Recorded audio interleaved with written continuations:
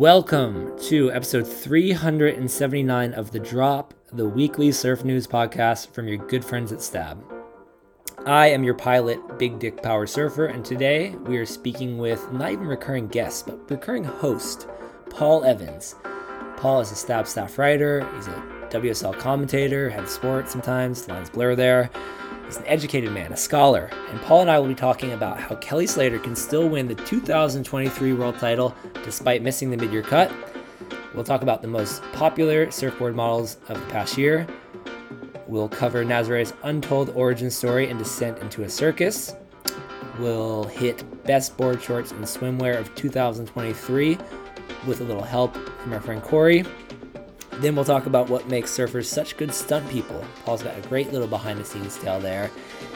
We had a little bit of audio difficulty this episode, but we'll get through it. The conversation, as you might imagine, you might expect, veered down many different avenues, including surf-themed Spanish pornography and performance longboarding. So let's get to the chat. Paul Evans, I have a question. Are you still here, or did you never leave? I've been here the whole time. I hung up with Mikey the other day, and I've just been sort of waiting by my computer for it to ring. Wow! Oh wow! Flex there, Apple guy. Wait for my computer to ring. Yeah. No, mate. I've just been. I was hoping I'd get another call up. I didn't expect it to come about so soon. Twice in a week. Yeah. Well, I was out. Now Mikey's in Waco. We got a little industry conference thing there on in the moment, so he's there. I would imagine that he didn't air. I would hope. Yeah, he didn't air. Let's say that. And I kind of didn't air in the Canaries. Not really. It was pretty shit. Did the Stab bigwigs not want back at the Waco thing? They didn't want you, mate? You feeling a bit left out? Or? No, I think it's because I would have done the best there. It's like a little bit.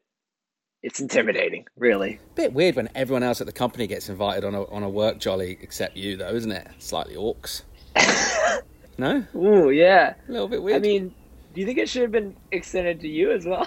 No, not me, but definitely you. Yeah, I don't know what that means, but... Well, all right. Let's get this done before I get fired then.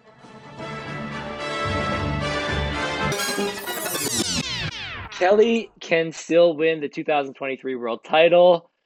We published a story earlier in the week, and since then, it's become more of a prophecy. Not really a prophecy. It's not going to fucking happen. But what this was suggesting is that Kelly could get the wild card to go compete in the rest of the year. Pretty much hours before we spoke, that news came true. So he's going to surf the rest of the year. He'll probably still pull out of the events that he doesn't want to because that's what he does. But in theory, now that he's officially got this rest of the season wild card, he could get about second, hopefully a little bit better in the remaining 5 events, go on a Steph rampage and win the title at lowers. What would you give the odds of that, Paul? 0% chance. Just a hard zero, just binary zero. 0%. It's the same for Joanne DeFay. She could make 5 finals. Now, I'd say that's more likely of the two. I'm not sure if she's got as many points as Kelly has though, so maybe. But of the two, I would probably say she could make 5 finals in a row. More than he could? Yeah. Is that fair? Yeah. I mean, she did get the other one, and I don't think it's going to happen for anybody, but it was just still, we published this just in this moment where it's like, oh shit, Kelly got kicked off tour, and then it was like, oh, well, by the way, he could still win, just could, technically. A lot of things are possible, I guess. Actually, in France, nothing's possible. I like to say that here. Just, it's not possible. So that's pretty much what you just said, so I guess you are very kind of invested in the community here, aren't you? 20 years? Yeah, I saw a few comments on this one. Some people get a bit exorcised about whether Kelly should be there or not. It's a little bit of pearl clutching from certain quarters. Who cares? It doesn't matter that much if he surfs or not. Who cares? I don't know. Yeah. It'd be good if he's there and it's good, but if he's not, it's not bad either. Do you know what I mean? It's kind of, I don't think there's many events where you sort of gutted he's not there. If he's there, it's cool, but if he's not, it's not sad. Do you know what I mean? Yeah, I know what you mean, but at the same time, I think when I think about this, I think about Like, you know how if like a other sports person is gonna retire and they go like even when they have their last away game in every different arena, it's just like a whole event and spectacle, and people like if they had a great career, they kind of get honored, and it's like this kind of goodbye tour.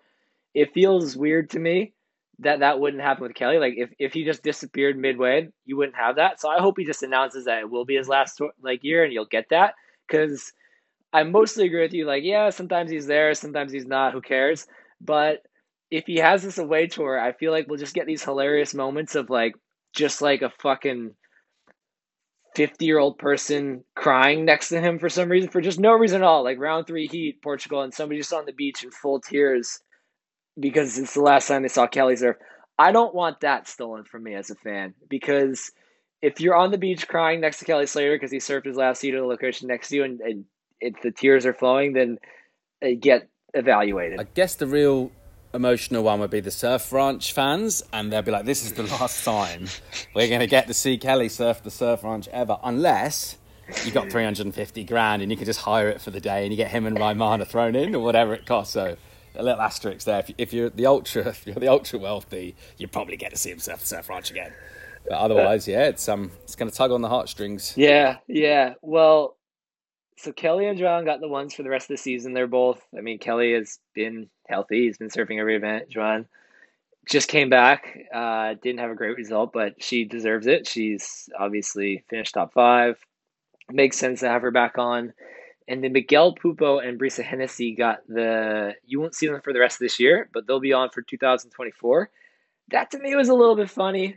A little bit funny. I feel like there's some people that could build some cases. Like people are going Kelly and Ramsey, and like Ramsey is like just getting back into surfing now, I heard. I think his goal is to still qualify for the Olympics. He's got the ISA World Games May 30 to June 7th. So I think he's like looking at that as like his return to like full form. So I don't think he should have been straight back on the CT, but for like he spent 11 years trying to get there, and to not even give him one event and then he's just gone. Like I don't know why it went to Miggy over him. I know Miggy, it sucks he got hurt in Portugal, but like that almost feels like more of a sting to Ramsey. And then Jadson as well. He got hurt at Pipe, hasn't seen an event since then. He's getting booted. Like it feels weirder to just overlook these people and just give it to Miggy, who's like kind of probably going to make the cut, but I don't know. That's sketchy. And then Sophie McCulloch too.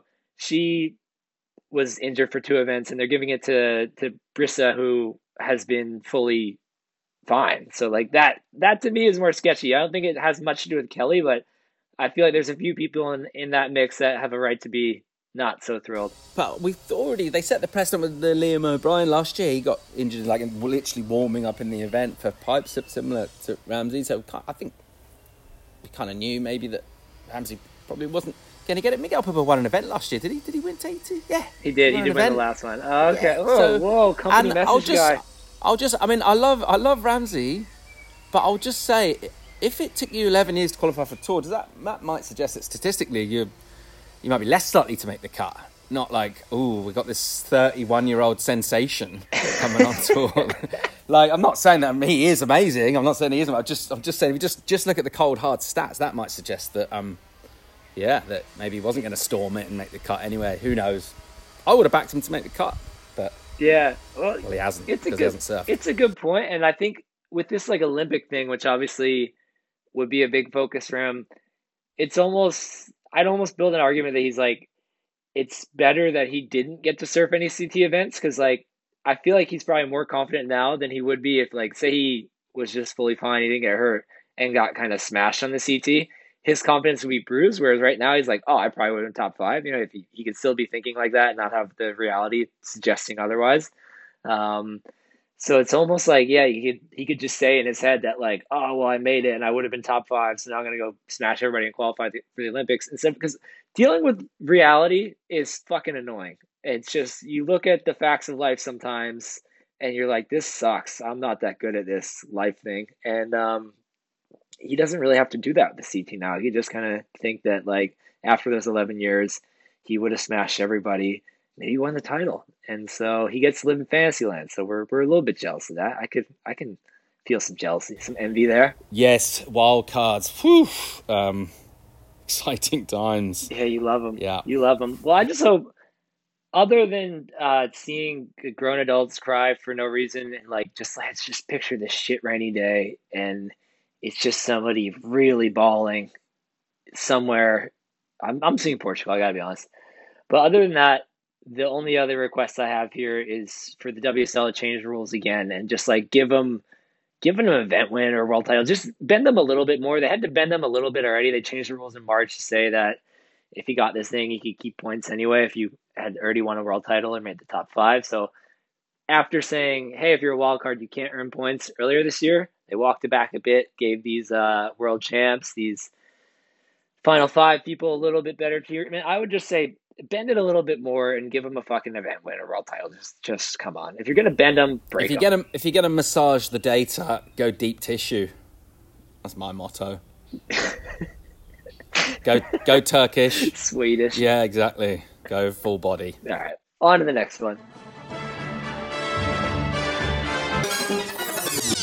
The most popular surfboard models of the past year. Part 1 is out now. Part 2 will probably be out by the time you are listening to this. It kind of depends on when this WA comp wraps, which I'm hearing could probably be today, hours after we record this. We'll get to that later. Anyway, 2 parts. We talked to 10 of the biggest surfboard brands in the world, and we have a voice note from Holden, who wrote this story and whose last name still scares me due to its lack of vowels. Paul, do you know how to say his last name? Well, Mikey says Turnka, which is really cute. Turnka. Yeah, well, how would you say it? I always thought it was Trinka. Yeah, I'm more like Camp Trinka. I should ask him one day, but I thought it was a made up name. I thought it was a pen name. Well, I mean, that's coming from your history of you have a long history of this, so of course it's a strong name. I like it. Well, you had some strong I like it a lot. You had some strong pen names in your day too, Paul. Anyway, let's hear from Holden and then we'll dissect it a little bit more. What's up, guys? Holden Turnka here, in case you're wondering how to pronounce my grammatically questionable last name. I just got a story up on the site that I'm pretty stoked on. I spent a couple months working on it, just talking to shapers and surfboard brands about which boards did the best and the worst for them in 2022. It's titled The Most Popular Surfboard Models of the Past Year, which is admittedly a clunky title, but I think it accurately depicts what the piece is about. And really, I wasn't looking to compare the numbers or relative financial size of each brand. I was more hoping to explore the modern environment of surfboard sales and where each brand fits into it and how the consumer perceives each brand. One of my favorite parts of doing the interviews was in my conversation with Hayden Cox. He pointed out that each surfboard brand has a close attachment to the personal nature of each shaper. And talking to all the brands and all the different shapers, it was really apparent that they conceptualize the way their brand runs and how they view success and where they fit into the modern world of surfboard shaping so differently. There's clearly not one way to operate a successful surfboard company. I mean, brands like Channel Islands or Sharp Eye have international licensing deals, and they came to the table with numbers and a clear marketing insight for each region, whereas others like Christian Bradley or even Hayden came with more philosophical ideas on what it feels like to be a modern surfboard shaper. One of my favorite parts of the interview process was actually asking brands which boards did the worst for them in 2022, just because it seemed like it caught a lot of them off guard, and I think their answers showed what their consumers probably believe that they're the worst at. Some of the brands dodged the question, as expected, but some of them are really willing to acknowledge their mistakes and give constructive reasons as to why a surfboard didn't do very well for them. Matt Biolis had a great explanation for why their asymmetrical board did so poorly. He said, "I think we're just a mainstream brand, and the fringe guys who really get what ASIMs are about aren't just walking into shops and buying them. It's a custom order, boutique sort of thing. We tried to take it to the surface, and it didn't work." And then another topic that inevitably arose was the idea of high-performance brands selling mid-lengths. There were quite a few brands that had mid-lengths as their best seller, and pretty much all of these brands thought that they were the first to bring mid-lengths into the periphery for a high-performance brand. I thought that was hilarious. I don't know who the first one actually was, but there may be a story coming on that soon. For now, I hope you guys enjoy the piece, and I will be dreading having to listen to my voice on the podcast. I think I've done this recording like 50 times, so finally made it through. Cheers, guys. All right. Any surprises here, Paul? I think as we speak, part 1 is only live, but anything jump out to you in that first part? Some surprises in what you learned about what boards are flying off the shelves? Maybe I just slightly raised one eyebrow at the Chili mid-strength being the bestseller. I wouldn't necessarily associate those sort of boards with Chili. I always thought they were like real kind of performance pointy ones. Your angrier sort of boards. So maybe that, yeah. Otherwise, not loads of surprises. I would like to see the figures though. That'd be cool, wouldn't it? I'd like to see the numbers. Yeah, they're a little bit cagey with that. As you might imagine. Don't want to give us too close a look under the hood, especially because we were asking best, second best, and worst. So I think they didn't want to give too much away, especially knowing that everybody was going to talk to us. So I was happy that they just gave us the models. One thing, the Chili thing surprised me. One thing I want to call out that I don't think it was a surprise, but just kind of funny, is Sharp Eye saying their worst selling model was the fish. Why do they make that? Who would buy that? Who would buy, like, I feel like Sharp Eye has done such a good job at like cementing themselves as like the performance brand right now. Why even make like an awkward kind of fish board? I don't know. That one fucked with me. Of course it's your least selling. Buckley's just showing no mercy on his anti-fish agenda, is he? He just will not be swayed at all. Still gets under your skin, doesn't it, mate? It really gets to you. I don't know. Yeah, okay. You know what? It does. Fuck fish. I know you don't like it as a food, but I mean, it's that kneeboarder from San Diego, Steve, speaking of name, Lease, I don't know, some guy that was a kneeboarder invented it, and I get it. It changed surfboard design. You can go smaller. You're doing different things, twin fins, all that. But like the fact that there's still these fucking iterations of this thing coming out, it's so many decades old. It hasn't changed that much. Why is Sharp Eye making it? Sharp Eye, I love your boards. You make great boards. Marcio's a great guy. I have nothing but nice things to say about that side of it, but fuck fish, and especially fuck your fish. Maybe that's why you didn't get invited to Waco, because everyone from Stab they were getting their fishes ready, and they're like, yeah, we're all gonna surf our fish. It's gonna be a really good time. And then they went, oh Buckley, he's gonna like it. It's gonna stink out the vibe. Maybe that's why you didn't get the call up, mate. I'm just speculating. Well, in your Ages of Surfboard one, I feel like you use fish as more of a blanket. Like when I say fish, I say you gotta have that big swallowtail, twin fin, like literally the one that Steve Lease made in like the 60s, 50s, whatever that was. That's the fish I'm angry about. Any like weirder, different, all fucking cut the nose off halfway, call it asymmetrical, I'm fine with that. It's just more that fish design that literally a guy made decades ago that people still have the audacity to charge money for and claim as their own design. That gets me good.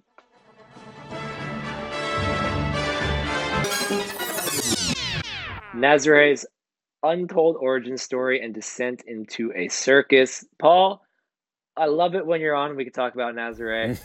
Not as much as I do. Tell us about the mayor. Would we say untold? I think this story might be told.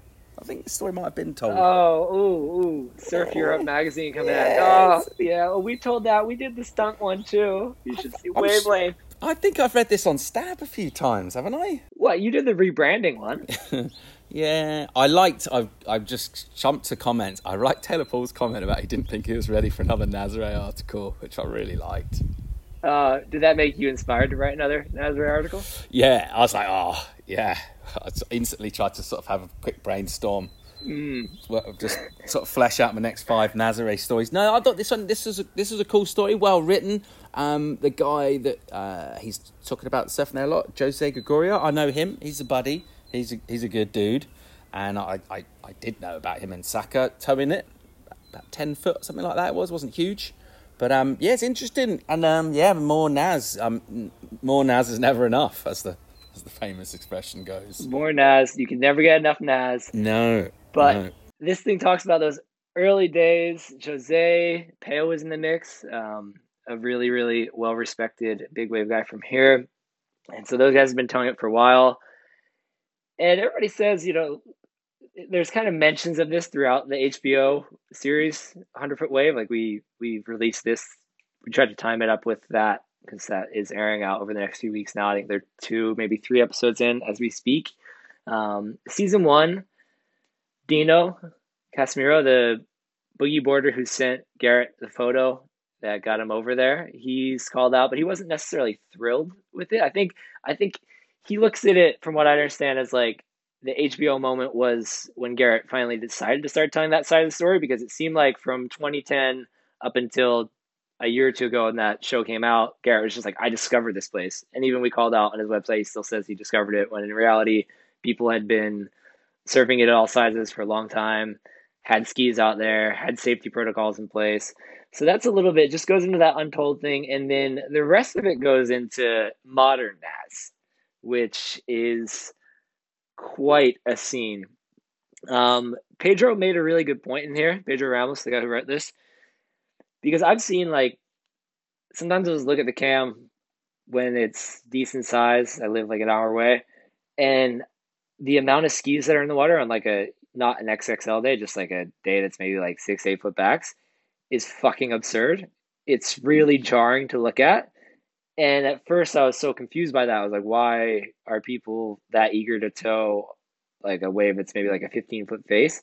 And he made a really good point in that people need to practice somehow. And like, it's kind of nice that they practice on those days before just going out on the massive days. So I thought that was some new information to the table. Have you seen the circus that it's become down there? I know, you didn't get to come and do your shots at the mayor and do your tow event this year, which I was very sad about. But have you heard much from the circus it's become? Any whispers from the lineup? Yeah, well, when I talked to Tony Laureano for that story that we did recently, also about Nazaré, Naz story. Yeah, he was saying that some days there's like 30 plus teams out there. It's like all a bit crazy. So yeah, I guess I kind of knew that it was busy. There aren't many places as well. I guess it mentions that in the story where you can literally rent the whole setup. You just get a driver and a ski, and like everyone's just waiting for you at the dock basically to go have a crack. I thought Giald Merced's point was quite interesting though at the end, when he just said like everyone likes to kind of talk shit and stuff about Nazaré, and it's become a bit of a, not a joke, but gets kind of, people like to diss it. But he said that there still is like, a sort of a pure kind of thing going on, and there is kind of a legit side to it. You could, both can be simultaneously true. It can kind of be a bit of a lame shit show, but it also can be legit. But just depends what angle you take the photo from. Yeah, I thought that was a really good point. And there's even a few photos in there. There's that quote about how, like, sometimes there's waves out here that look like Maverick, sometimes Jaws. It's not always just this like burger thing. Like, and you do see 20-30 foot waves just going like essentially square out there, which is not something that happens in many places.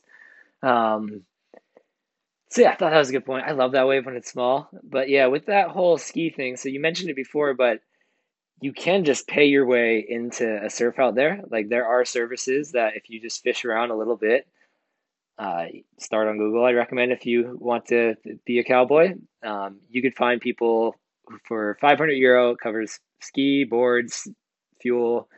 They'll kind of assess you, like go through an early session where your level is assessed and you get familiar with their safety protocols. And from there it's €400, and they'll take you out. Like, they'll just take it, you could whip in, which is fucking wild.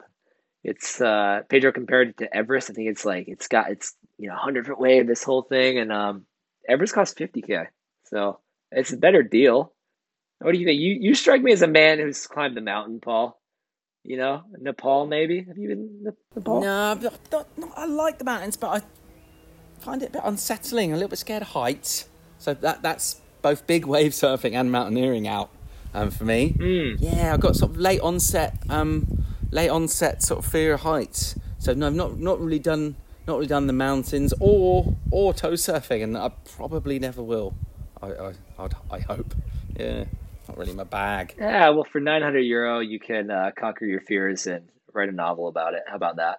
Sounds good. Sounds good. The great Nazaré novel. Yeah, the Taylor Paul will read it. There is you know about the porn, right? Called Nazaré Canyon. Mm-hmm. Know about that one? A porn? Yeah, there's a Spanish porn film called Nazaré Canyon that's set in Nazaré, and all of the characters are like named with really similar sounding names to big wave surfers. I'll send you the link. But wow, this sounds incredible. Please do. I'm very excited.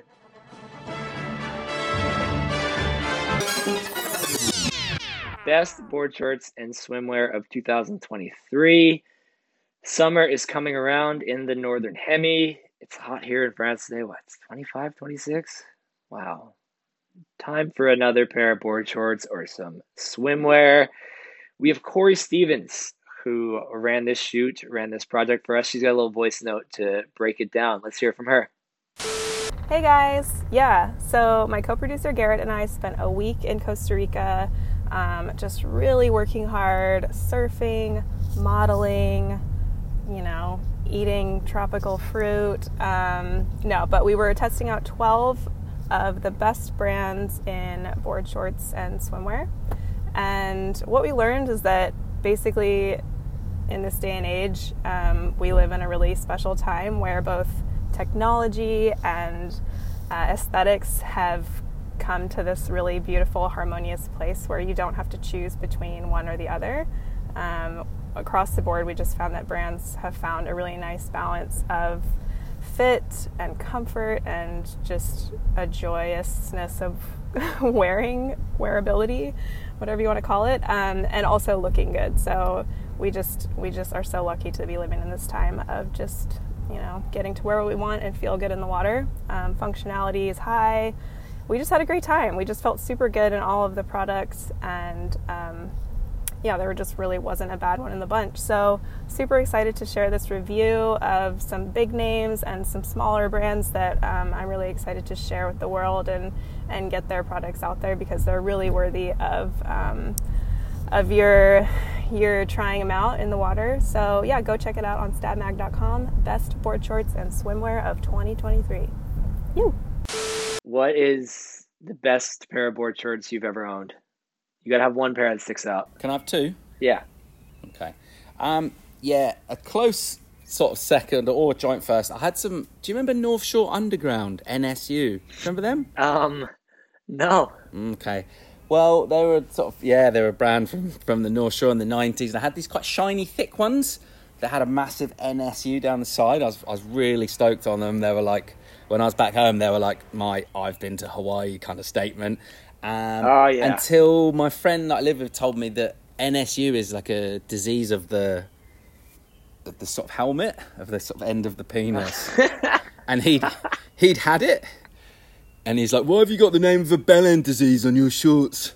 So they were good shorts though. I was like, bruh, don't say that if you got the North Shore. But the best were, I had some sick Globe, quite short shorts. They were like the Strange Rumblings sort of special edition. I had two pairs of them. I lent one to Monday and he lost them immediately because that's what he does with stuff. And the other ones I kept for ages, and loads of good stuff happened to me in them. They were epic. How about you? What's your favourite trunks of all time, Buck? I'm not ready to move on. What color were these NSU ones? Black.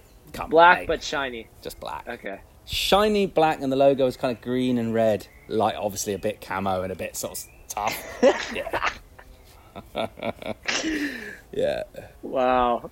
Did a month over there, started coming back, asking everybody to take their slippers off before entering his house. Exactly. That's exactly right. No real questions on the Globe one. I mean, I always thought they made really good products. Like, I love their clothing. I had a Globe shirt that I loved. I had a pair of board shorts that I loved. It's not my favorite, but I always thought that they made clothing really tastefully. So I was bummed to see them kind of pull out of that. I do want to comment a little bit on the length range there. Like, one I would imagine was well below the knee, and then these kind of more fruity Euro ones get in the mix. So I guess you're a man of range. So I just want to. Yeah, they were both were pretty short actually. Both were pretty short. The North Shore ones. Yeah, for the time they were definitely above the knee.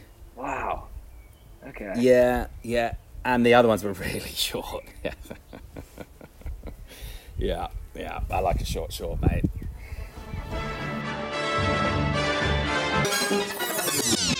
What makes surfers such good stunt people? This story is by Christian Bocut. He's a younger fella. I think he's actually graduating from college as we speak, but very eager, and he just comes up with these weirder ideas. This is just a question that I would have never asked or thought that I would, to be honest, even be that interested in the answer. But he seemed passionate about it. So, you know what, Christian, have at it. And so he spoke with Derek Dorner, Buzzy Kerbox, and Patrick Millen, three people who've made some money doing stunt work that also have experience as pro surfers. And I fucking love this read.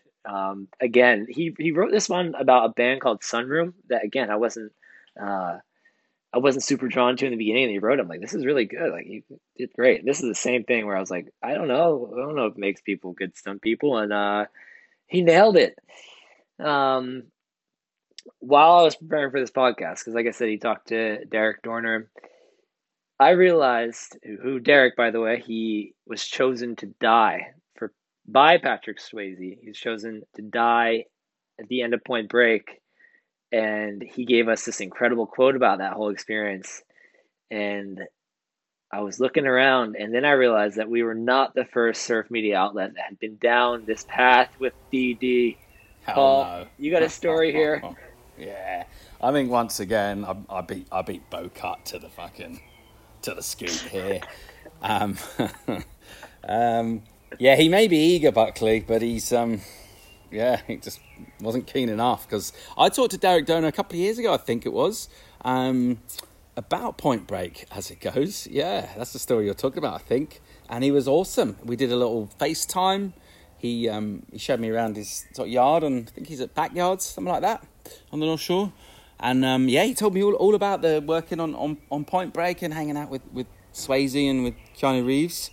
It was a really good time. It was a great, it was cool to talk to him. He still remembers it well, and that was cool. But the really cool part is Patrick Swayze's wife somehow saw the story and emailed me. Lisa Namey is her maiden name, and she was a dancing. I think they met. She was his dance coach, I think, because I did a bit of research afterwards on Dirty Dancing, and that's how she met Swayze, and they fell in love. And she was really nice and very, very complimentary about Dee, about Derek. So that's cool. And surfers are good stuntmen because they're brave and handsome and fit and strong.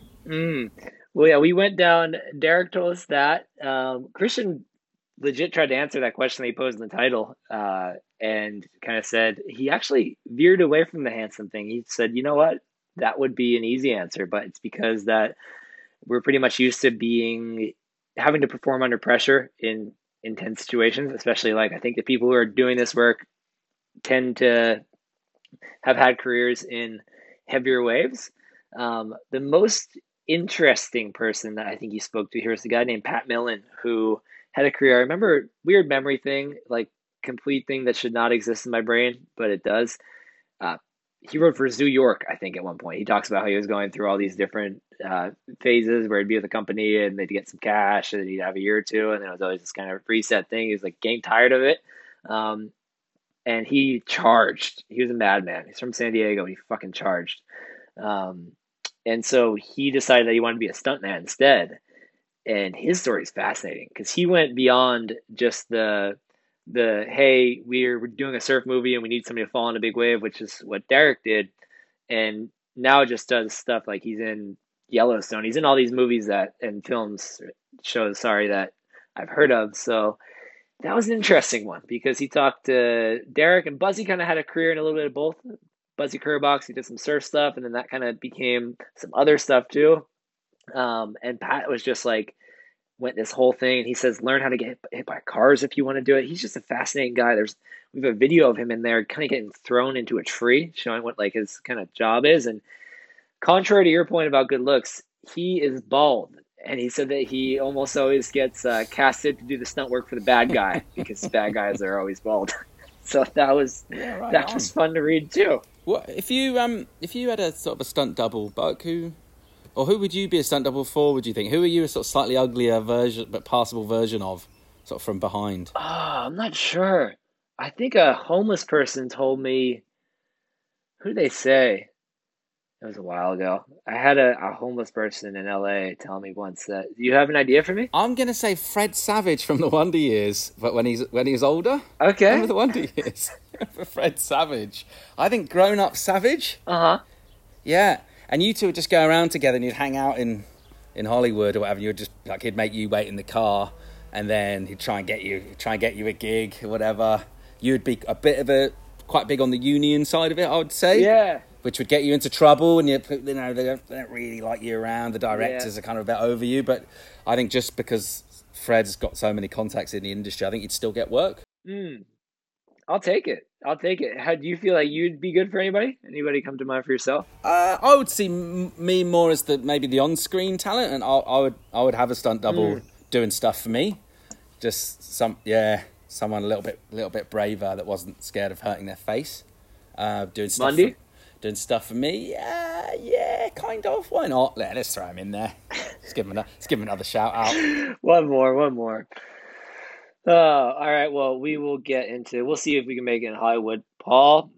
But we're gonna get to a surf sin soon. Before we get there, we are hours away. I think hours away, probably from the last day of the Western Australia Margaret River Pro. You know what?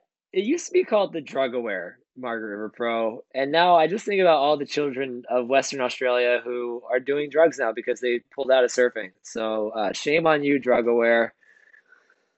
Anyway, we are getting to the end of it. Paul, predictions. Who's going to win?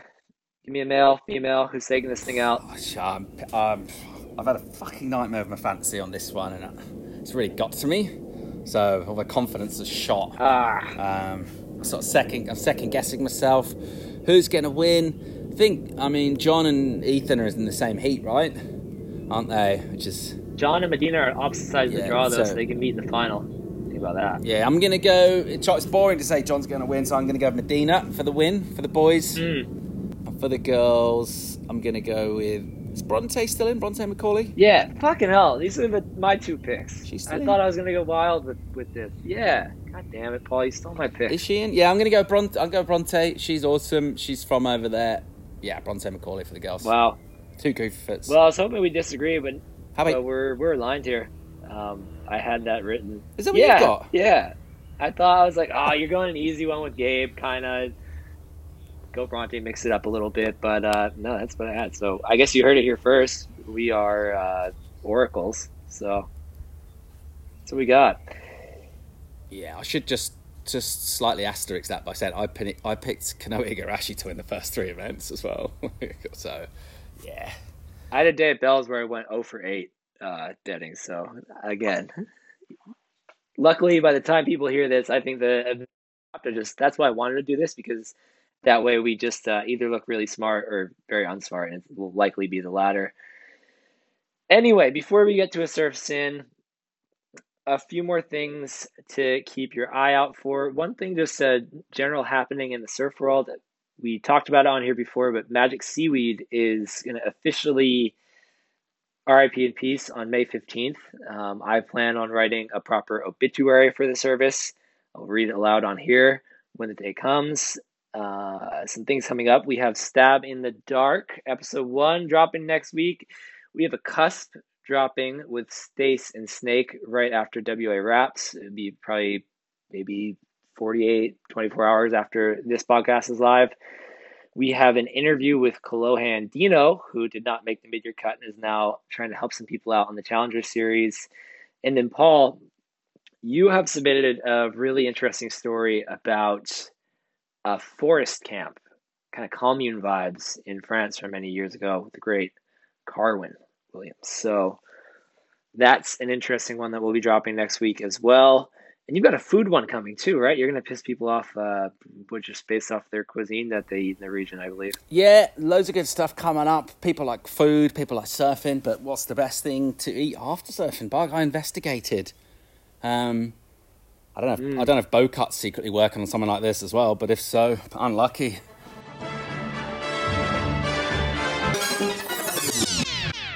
All right, and now it is time for a surf sin. We have, I think it's our first shaper to confess. We have Hacho Shapes that we're going to hear from here. We will dissect it. It's already been on Instagram. There's a lot of debate there, as always, but let's hear it and then we'll get into it. Natural Shapes here with a surf sin. So I'm going backside down the line on about a 2-foot day and a longboarder is paddling out. I pump and set a high line to indicate I'm going in front of him.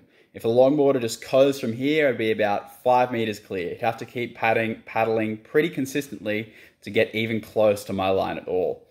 A few more meters down the line and the longboarder is paddling lightly, and I assume he's slowing down because he's seen me, and I commit to my line. To my chagrin, the longboarder paddles harder again at the end as if to try and poke the nose under the lip before it fully breaks. I don't have the speed to do a floater, and despite my best efforts, my right fin hits the front of his board. We get back to the lineup and he lights me up. I apologize, but tell him sternly, basically, mate, it's your own fault and you should have gone for the foam. So I ruined this guy's day and told him it's his own fault. What's my penance?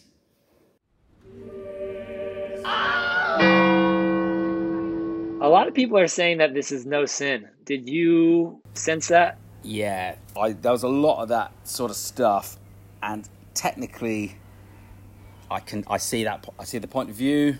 However, I think there's a couple of things I picked up on that I thought worth mentioning. So I think you can always find a sin in almost any action, can't you? Even if it's just a thought crime. So although I think he was technically in the right, and the paddler's sort of responsibility is to get out of the way. However, I still found a bit of sin. Come on, go on. Well, I just got a couple of questions really, Buck, actually. So he says he was like trying to kind of going fast down the line, but then he said he didn't have enough speed to do a floater.